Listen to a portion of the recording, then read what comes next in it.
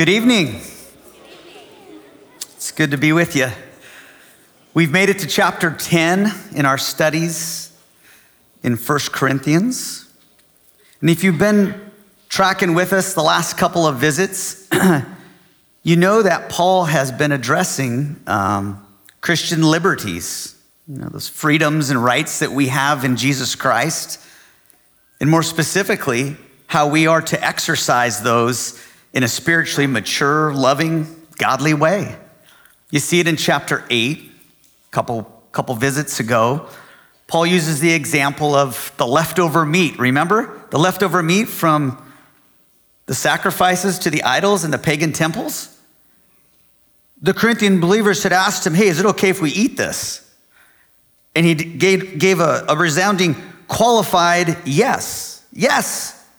There's nothing in and of itself in this meat that should control you. It has no power over you. Eat it. But if it offends another Christian's conscience because they don't have that knowledge, surrender that right or that freedom and don't eat. You see, chapter 8 really is just, hey, we have a lot of freedom within the limits of love. Right? And then chapter 9, he goes and gives an example of himself, right? He sets up himself in his office as an apostle and says, I have lots of rights as an apostle. I could take a believing wife. I could really demand payment for what I'm doing here, but I'm going to do neither of those things. I'm going to surrender my rights and my liberties and my freedoms so that it would pave the way for the gospel to be more easily received, you see? It's chapter 9. It's a great little verse in verse 19 of chapter 9. For though I am free from all, I have made myself a servant to all, that I might win more of them. Lots of freedoms, right? But he's going to surrender and give them up all so that the gospel would go forward, right? And as we get to chapter 10 today, we need to at least have an understanding of the last paragraph of chapter 9. Because if we want to understand chapter 10, and really the meat of it really is an example of the idea in the end of chapter 9. It's when Paul, if you may remember the end of last visit, he says we need to have self-control. We need to exercise discipline in our styles of life, as our lifestyle. Our lifestyle needs to match up with the gospel. And if it doesn't, after preaching these words and looking at my life and have it not lined up, I become disqualified as a minister. The last verse of chapter 9, it says, but I discipline my body and keep it under control, lest after preaching to others, I myself would be disqualified. That's sobering. And not like disqualified, like you're going to lose your salvation or your position in Christ. That's not possible. What he's talking about is my ministry loses all its effectiveness. I'm disqualified to preach the gospel because my life isn't lining up for it. God's not going to endorse that, power it up, and grow it. In chapter 10, the first few verses is really an illustration of the disqualified life. A life that is really spiritually dead. And you may think, well, I'm not a minister. Why do I care if my ministry is disqualified? And I want to just encourage all of us today. We're all ministers in a way, right? Could it be that your marriage isn't all that it could be because you're living a disqualified life? Your ministry is disqualified because your lifestyle, you're not under control, you're not disciplined, you don't have the discipline and self-control to make your lifestyle match up with what you're saying and what you say you believe in. Could it be that work isn't all that it could be because you're undercut and disqualified by your lifestyle? You see, this applies to everybody. So we ought to pay attention to chapter 10 because it's an example of the disqualified life. It's the negative example of the nation of Israel. Let's check it out. Verse 1, chapter 10, For I do not want you to be unaware, brethren, that our fathers were all under the cloud, and all passed through the sea, and all were baptized into Moses in the cloud and in the sea, and all ate the same spiritual food, and all drank the same spiritual drink. For they drank from the spiritual rock that followed them, and the rock was Christ. Nevertheless, with most of them, God was not pleased, for they were overthrown in the wilderness. I entitled these first 5 verses, Blessed but Disqualified, right? They had all the position of blessing, advantage, opportunity of any people in that dispensation. These were God's chosen people. And if you want to know how blessed they are, that's what the first 4 verses are. If you caught it here, it says, they were all under the cloud. And of course, this refers to the nation of Israel, right? As they came out of that great exodus into Egypt, into the desert, they had that cloud over them.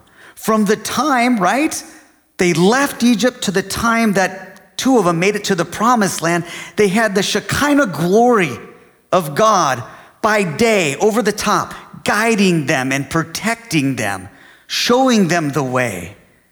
And then by night, would protect them. Light, pillar of light. You remember that? In the desert? Are you kidding? What a blessing. The cloud.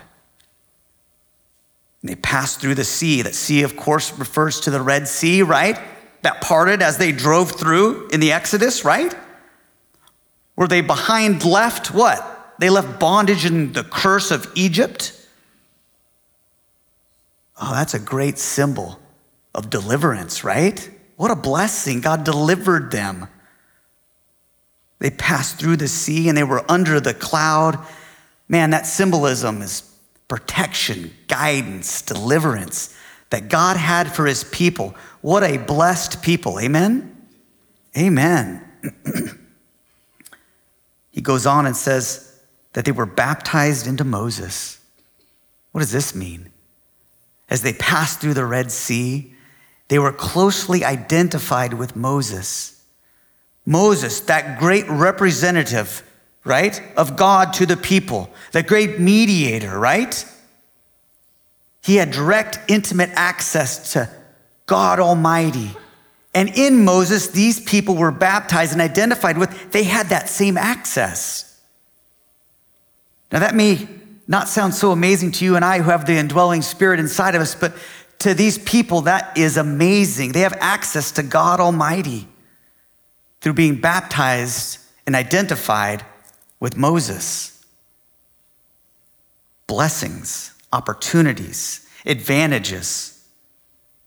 They all ate the same spiritual food and all drank the same spiritual drink. We know how awesome God took care of them, bringing them manna by the morning. And how he gave them water by the rock that Moses hit. Water came out. They all ate the same spiritual food and drank the same spiritual drink. You see, God provided for them and refreshed them their whole trip. It's a blessing. Put yourself in those shoes. God was dealing uniquely with his chosen people. He was blessing them. He was ever present with them, putting them in a very exalted spot to be his people. But it's very sobering. Verse 5, nevertheless, with most of them, God was not pleased. It's pretty sobering if you know the numbers. Around 2 million Jews left Egypt. And do we remember how many people made it to their destiny, to the promised land, the land flowing with milk and honey that God promised them if they just had a little faith? Do you remember? 2. There are the bones of over 2 million Jews in the desert somewhere testifying that this was a disqualified people. And that's what Paul's getting at. He's like, that's not the life we're destined to live. Yes, we are positioned really in an amazing, blessed way. But yet we can fail too and be disqualified. It says that they were overthrown in the wilderness. They perished there, useless, not living the life that God wanted them to live, even though they were highly blessed. And like I said, blessed but disqualified. And if you want to know what disqualified them, we're going to get to it. Verse 6, now these things took place as examples for us, that we may not desire evil as they did. They had a bent or a desire towards things that lacked character. Literally, that's what that means in verse 6. This is an example for us to look at and not to do. This is what disqualified them, and this is what's going to disqualify us in our ministries. Let's check it out. There's about 4 or 5 things we need to look at here. Verse 7 starts with, do not be idolaters, as some of them were. As it is written, the people sat down to eat and to drink and rose up to play. Idolatry. This, I think, refers to the scene at the base of Mount Sinai. Do you remember that story? When Moses went up to get the 10 commandments, he left for 40 days and 40 nights. He went up to commune with God and to get the 10 commandments. He's gone for just over a month, and the people got restless, didn't they? And you remember it started with harmless feast, nothing wrong with feasts. And then they started dancing, nothing wrong with dancing, right? But it got carried away quickly, very quickly, as it ended with them, as you remember, bowing down and worshiping a golden calf. Does that strike anybody as astounding? That the God of the universe was but yards away on the top of this mountain, and they were worshiping a golden calf at the base of the mountain? And when I read that, sometimes that's so silly. God is so near to them. It's so close. Don't you want the real thing? Before we're too hard on them, we do the same thing, and we have the Godhead indwelling us, and we practice idolatry all the time. Idolatry is for today as well. And we look at this golden calf and say, why would somebody be so captivated by this shiny trinket? It seems so dumb. And then I catch myself. And I, if I'm honest, are amazed just how easily I am captivated, that my affections are surrounded by. And I'm living for something that just shines. It has no eternal value. There's still idols today, and I am amazed how easy I am captivated. We all have a desire to worship something. It should be our Lord Jesus Christ as Christians, amen? He should be supreme in our life. And when we make other things, no matter how good or how bad they are, bump out God and take supremacy in our lives so that we're living for it over our Lord, that's idolatry. And it happens all the time. Things that are good, things that are great, we can idolize. Things like our careers, things like sports, things like our kids and our families. Those things are not to be supreme in our lives. They should be important, and we should give some of those things our all, but Jesus Christ is number one. Amen? In this idolatry, if you want to disqualify yourself and find yourself useless spiritually, practice idolatry. That's why in verse 14, if we skip there, Paul says, flee idolatry. Quite literally, get your running shoes on and turn the other way and run away from it. Don't have anything to do with it. Get out of there. Because he knows how dangerous it is. Flee idolatry. In the middle of this chapter, and we'll skip around a little bit, we're at 14, it says flee idolatry. Why? Well, if you go to verse 21, it says, because it edges out God. That's why. It can displace our love for Christ. He gives the great example of taking communion. You cannot drink the cup of the Lord and the cup of demons. You cannot partake of the table of the Lord and the tables of demons. You can't have it both ways. Jesus said the same thing. You can't serve two masters. You can't. And that's why idolatry is so bad, is because when you're worshiping something else, you're not worshiping the King of Kings and the Lord of Lords. That's the danger of it. It can displace our love for God.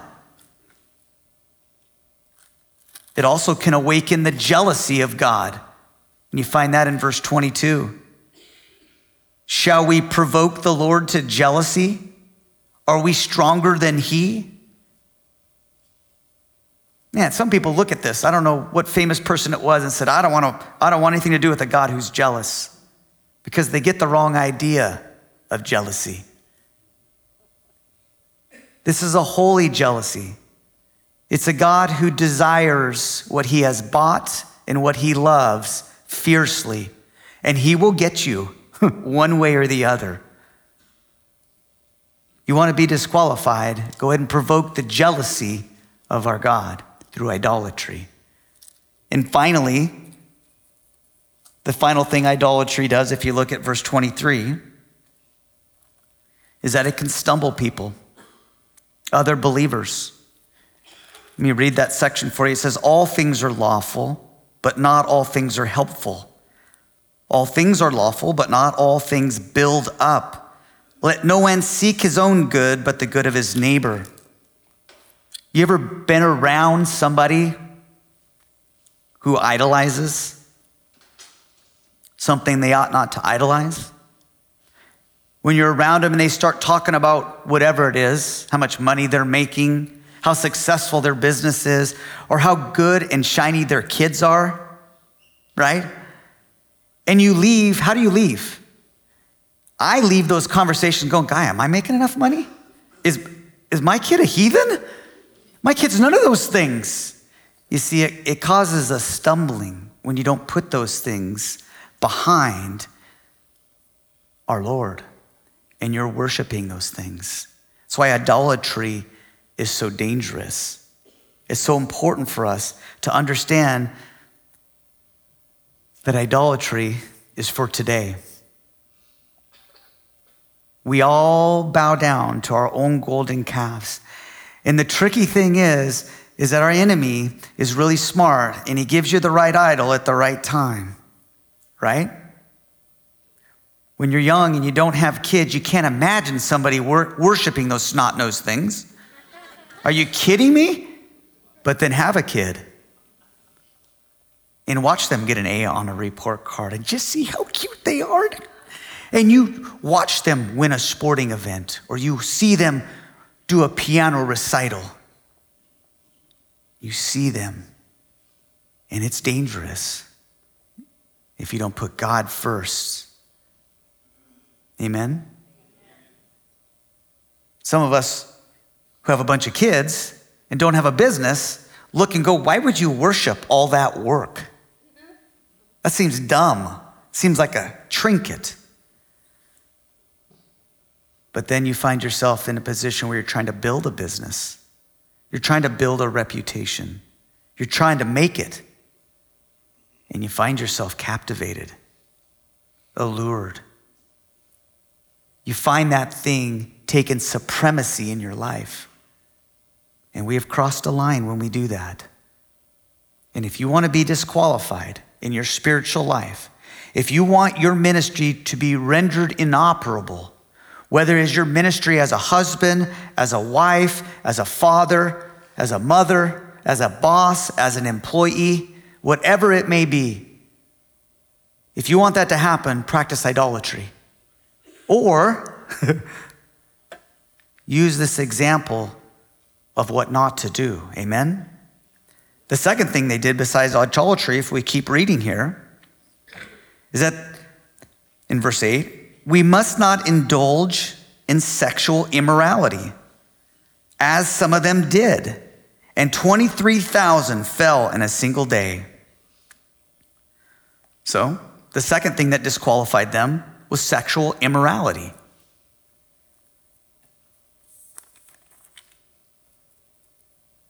I think he's referring to Numbers chapter 25 there. And I don't know if you remember that story. Some of the nation of Israel, some of those men practiced fornication with some of the women from Moab and from some of the Midianite women.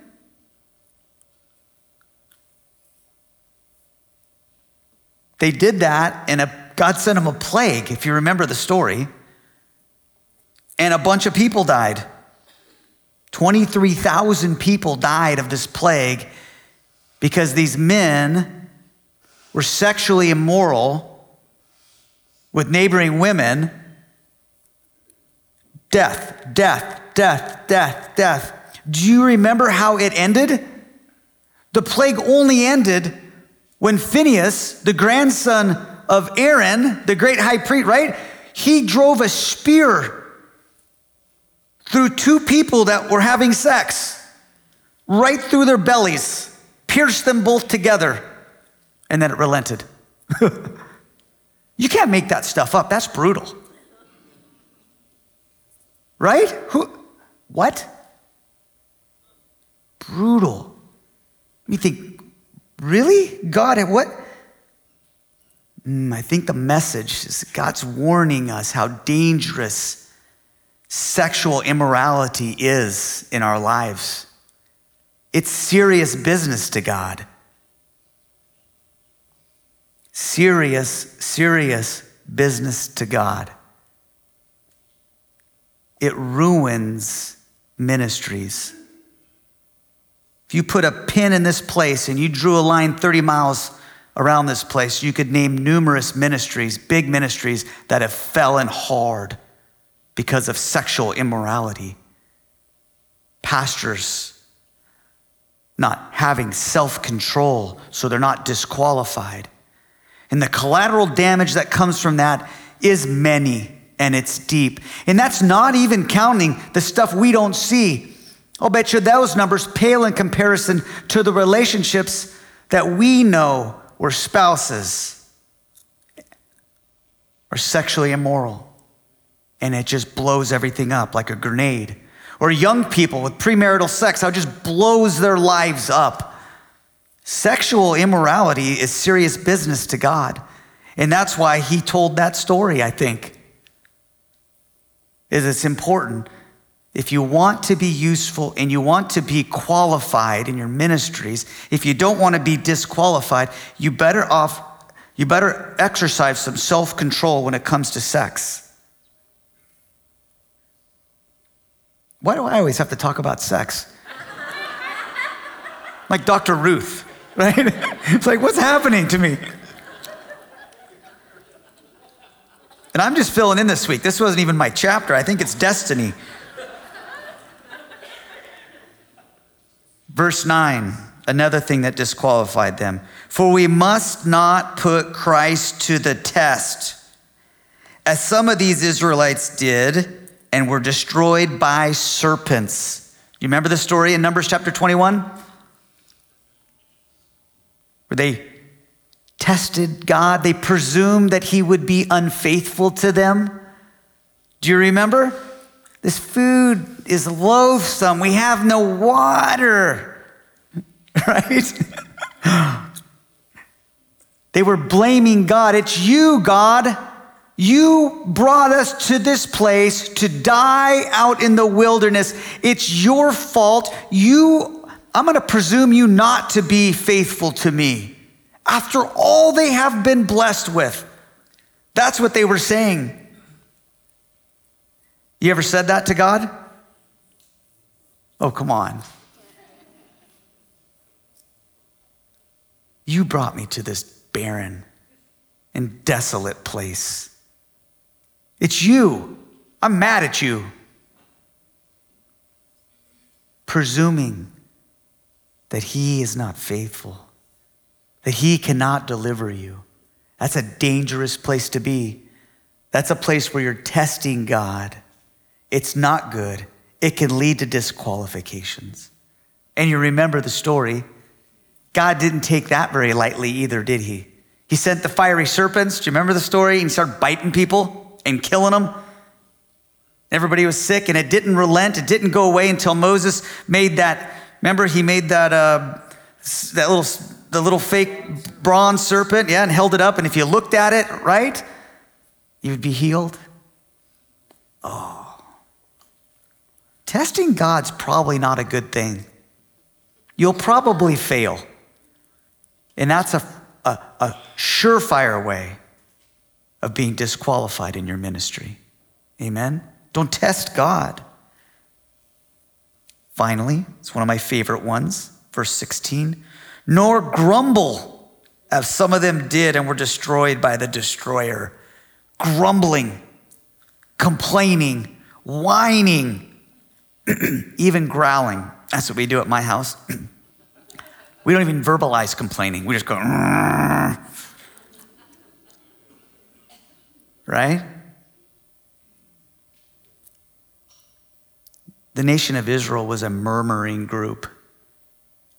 They were so blessed, but they were quick to complain, right? This manna stinks. Is there anything else on the menu? Right? We have no water. We have no food. You left me out here alone. We're going to die. No one likes a whiner, and evidently I don't think God does either. Grumbling. Man, isn't complaining? Isn't it like the ultimate act of unthankfulness? It seems to me like when I start complaining about stuff, I just forget how blessed we are as Christians. No one has it better than us.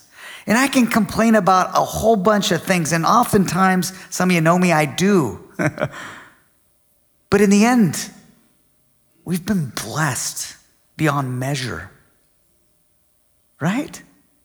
We ought to just count our blessings one by one and see what God has done in our lives. You might be surprised. It might turn your frown upside down. It might change the way you speak. It may start becoming effective again when you're just thankful that you have food and a house. We live in America where even poor people are fat. Think about it. There's plenty to eat here. We should be thankful, you see. So listen. The example of the nation of Israel here, of being a disqualified bunch, has been driven home to us. Specifically, they desired evil, things that lack character, idolatry, sexual immorality, testing God, right? Murmuring and complaining. All these things, if you look at verse 11, happened to them as our example, quite literally, as a picture. They were written down for our instruction, Paul would say, on whom the end of the ages have come. Listen, this is a picture. This is a photo. And may I suggest that we put ourselves in the photo. We're in this photo. We're in this photo.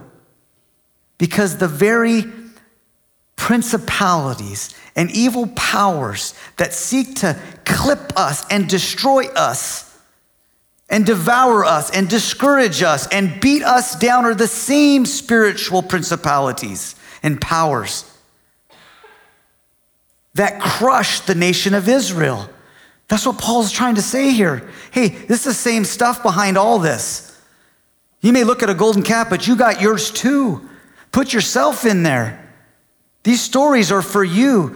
They're examples. They're negative examples to look at and beware so that we don't live a disqualified life. Rather, we would live a life that we were destined to live, a focused life like Paul lived, focus precisely on whatever he did, whether he ate or drank, he would glorify God in that. Amen? That's what we're destined to do, and we got to watch out, put ourselves in the picture. In verse 12, we're not only in the picture, but we're also a target. Look at it. Therefore, let anyone who thinks that he stands take heed lest he fall. And you're a target. Take heed, literally, get in your stance spiritually. Get down. You think you're standing tall and everything's good, you better get down because it's coming. It's about ready to get on. Get your head level down. Let's get ready to rumble. Literally, in the Greek, is you better get ready to fight because somebody's coming after you. You're a target. Sometimes I think we walk around here like, in life is to be enjoyed, don't get me wrong. God has given us so many freedoms and so many blessings just to smile and enjoy. But this isn't a playground. This verse speaks a little bit more like a battleground. Like there's a spiritual undergirding to what we're doing, right? There's powers that undergird everything we're doing. Everything we might touch, right? Everything we might do. We need to realize there's a power behind that. And if it captivates us, it can control us. We need to be on guard and we need to realize that we're in a fight spiritually.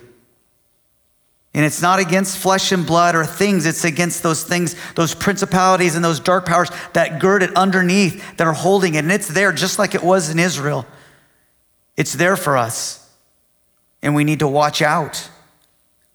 We need to realize we're targets. We need to realize that we can win this battle in and through Jesus Christ. Amen? It's a battle worth fighting for. After all, eternity's at hand, right?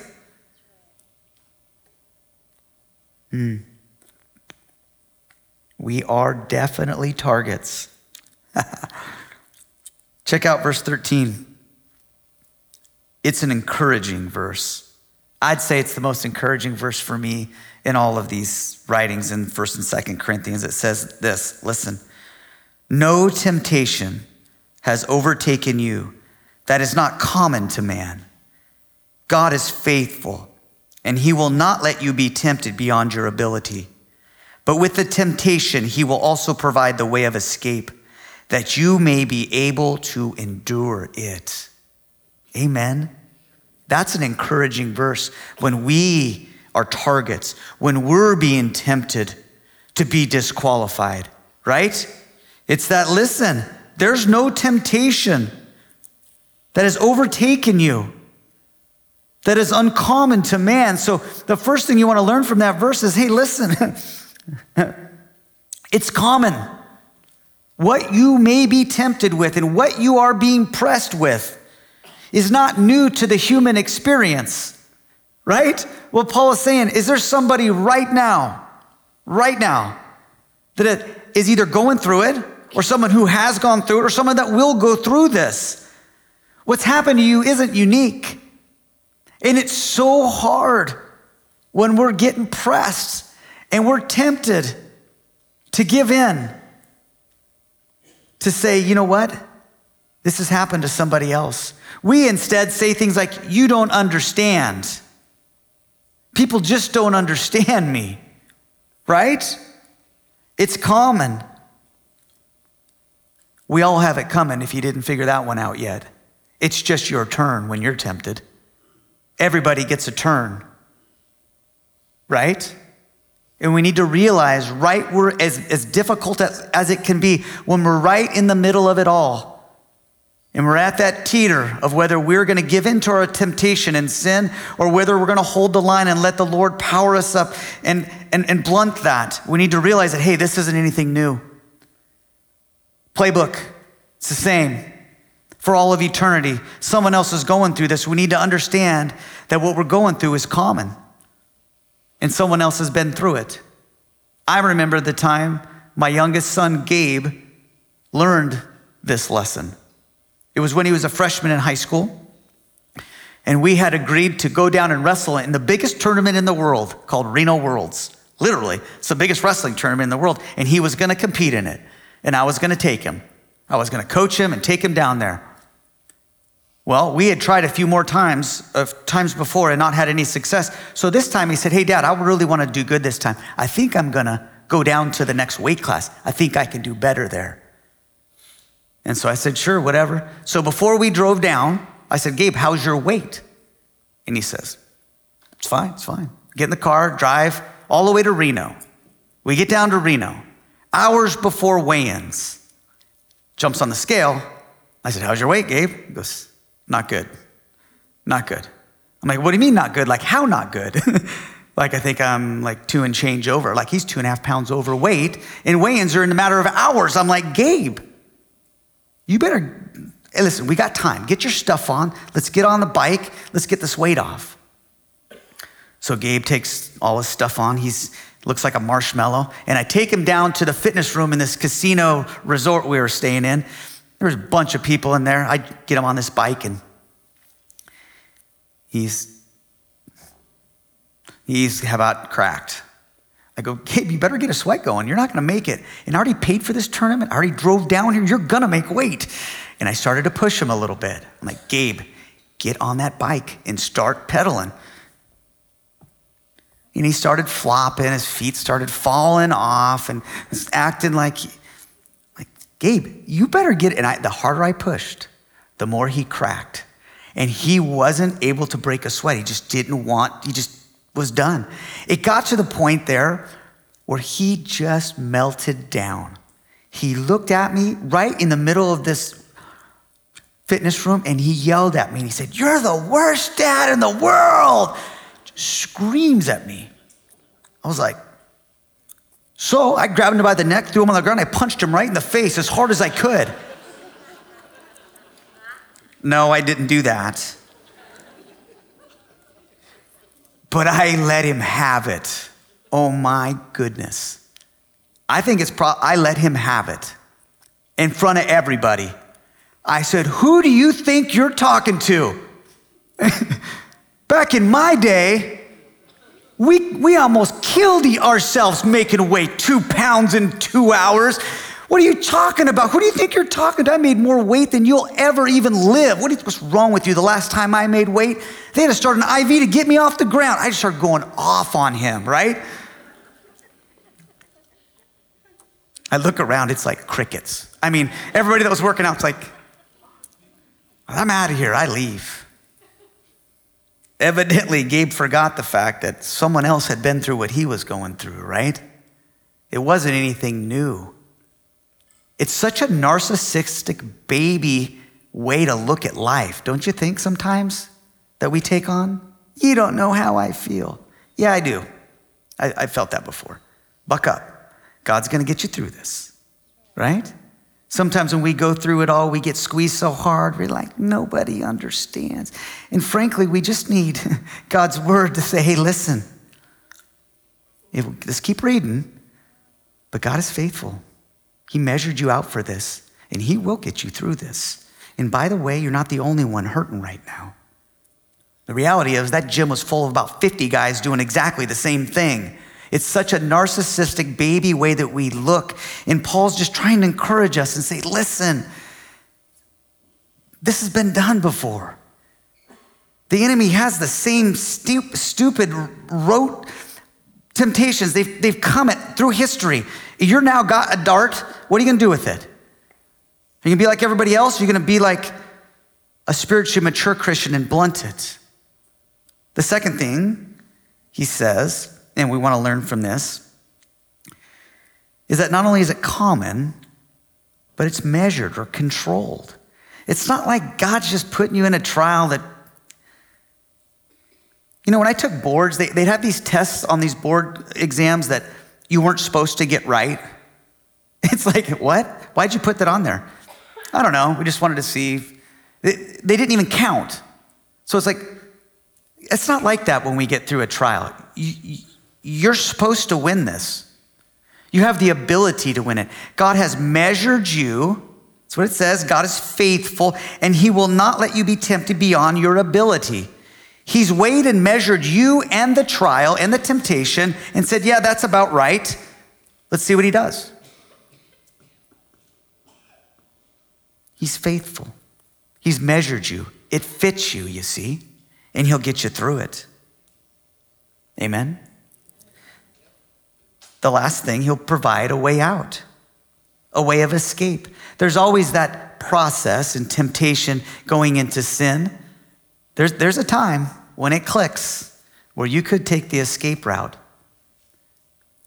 And he's saying it's always there. Look for it.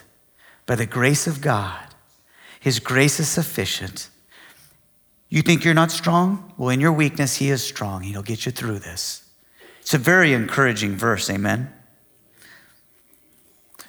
You see, we're much more than conquerors in Jesus Christ who loves us, amen? Those are Paul's words. We're meant to win these temptations and to escape them. He wants us not to live a disqualified life like the nation of Israel.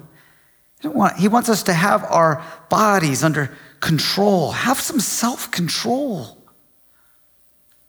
right? Have your lives line up with your words. No idolatry, sexual immorality. Man, if we knew the gravity of this, we would not play around with some of these things we do, like porn and soft porn. It just kills it, right? We want to test God. We don't want to complain. We want to see God faithful so that we can live a life that we're destined to life, a focused life. And we're going to finish with that. Verse 31. This is the life we're destined to live. It's the life Paul lived. Verse 31. So whether you eat or drink, or whether you do, whatever you do all for the glory of God. Give no offense to Jews or to Greeks or to the church of God, just as I try to please everyone in everything I do, not seeking my own advantage, but that of many, that they may be saved. That's the destined life for the Christian. And so whatever we do, something as little as eating or drinking, whatever we do, going to work, the in-between times, that's the great litmus test, is what we're doing.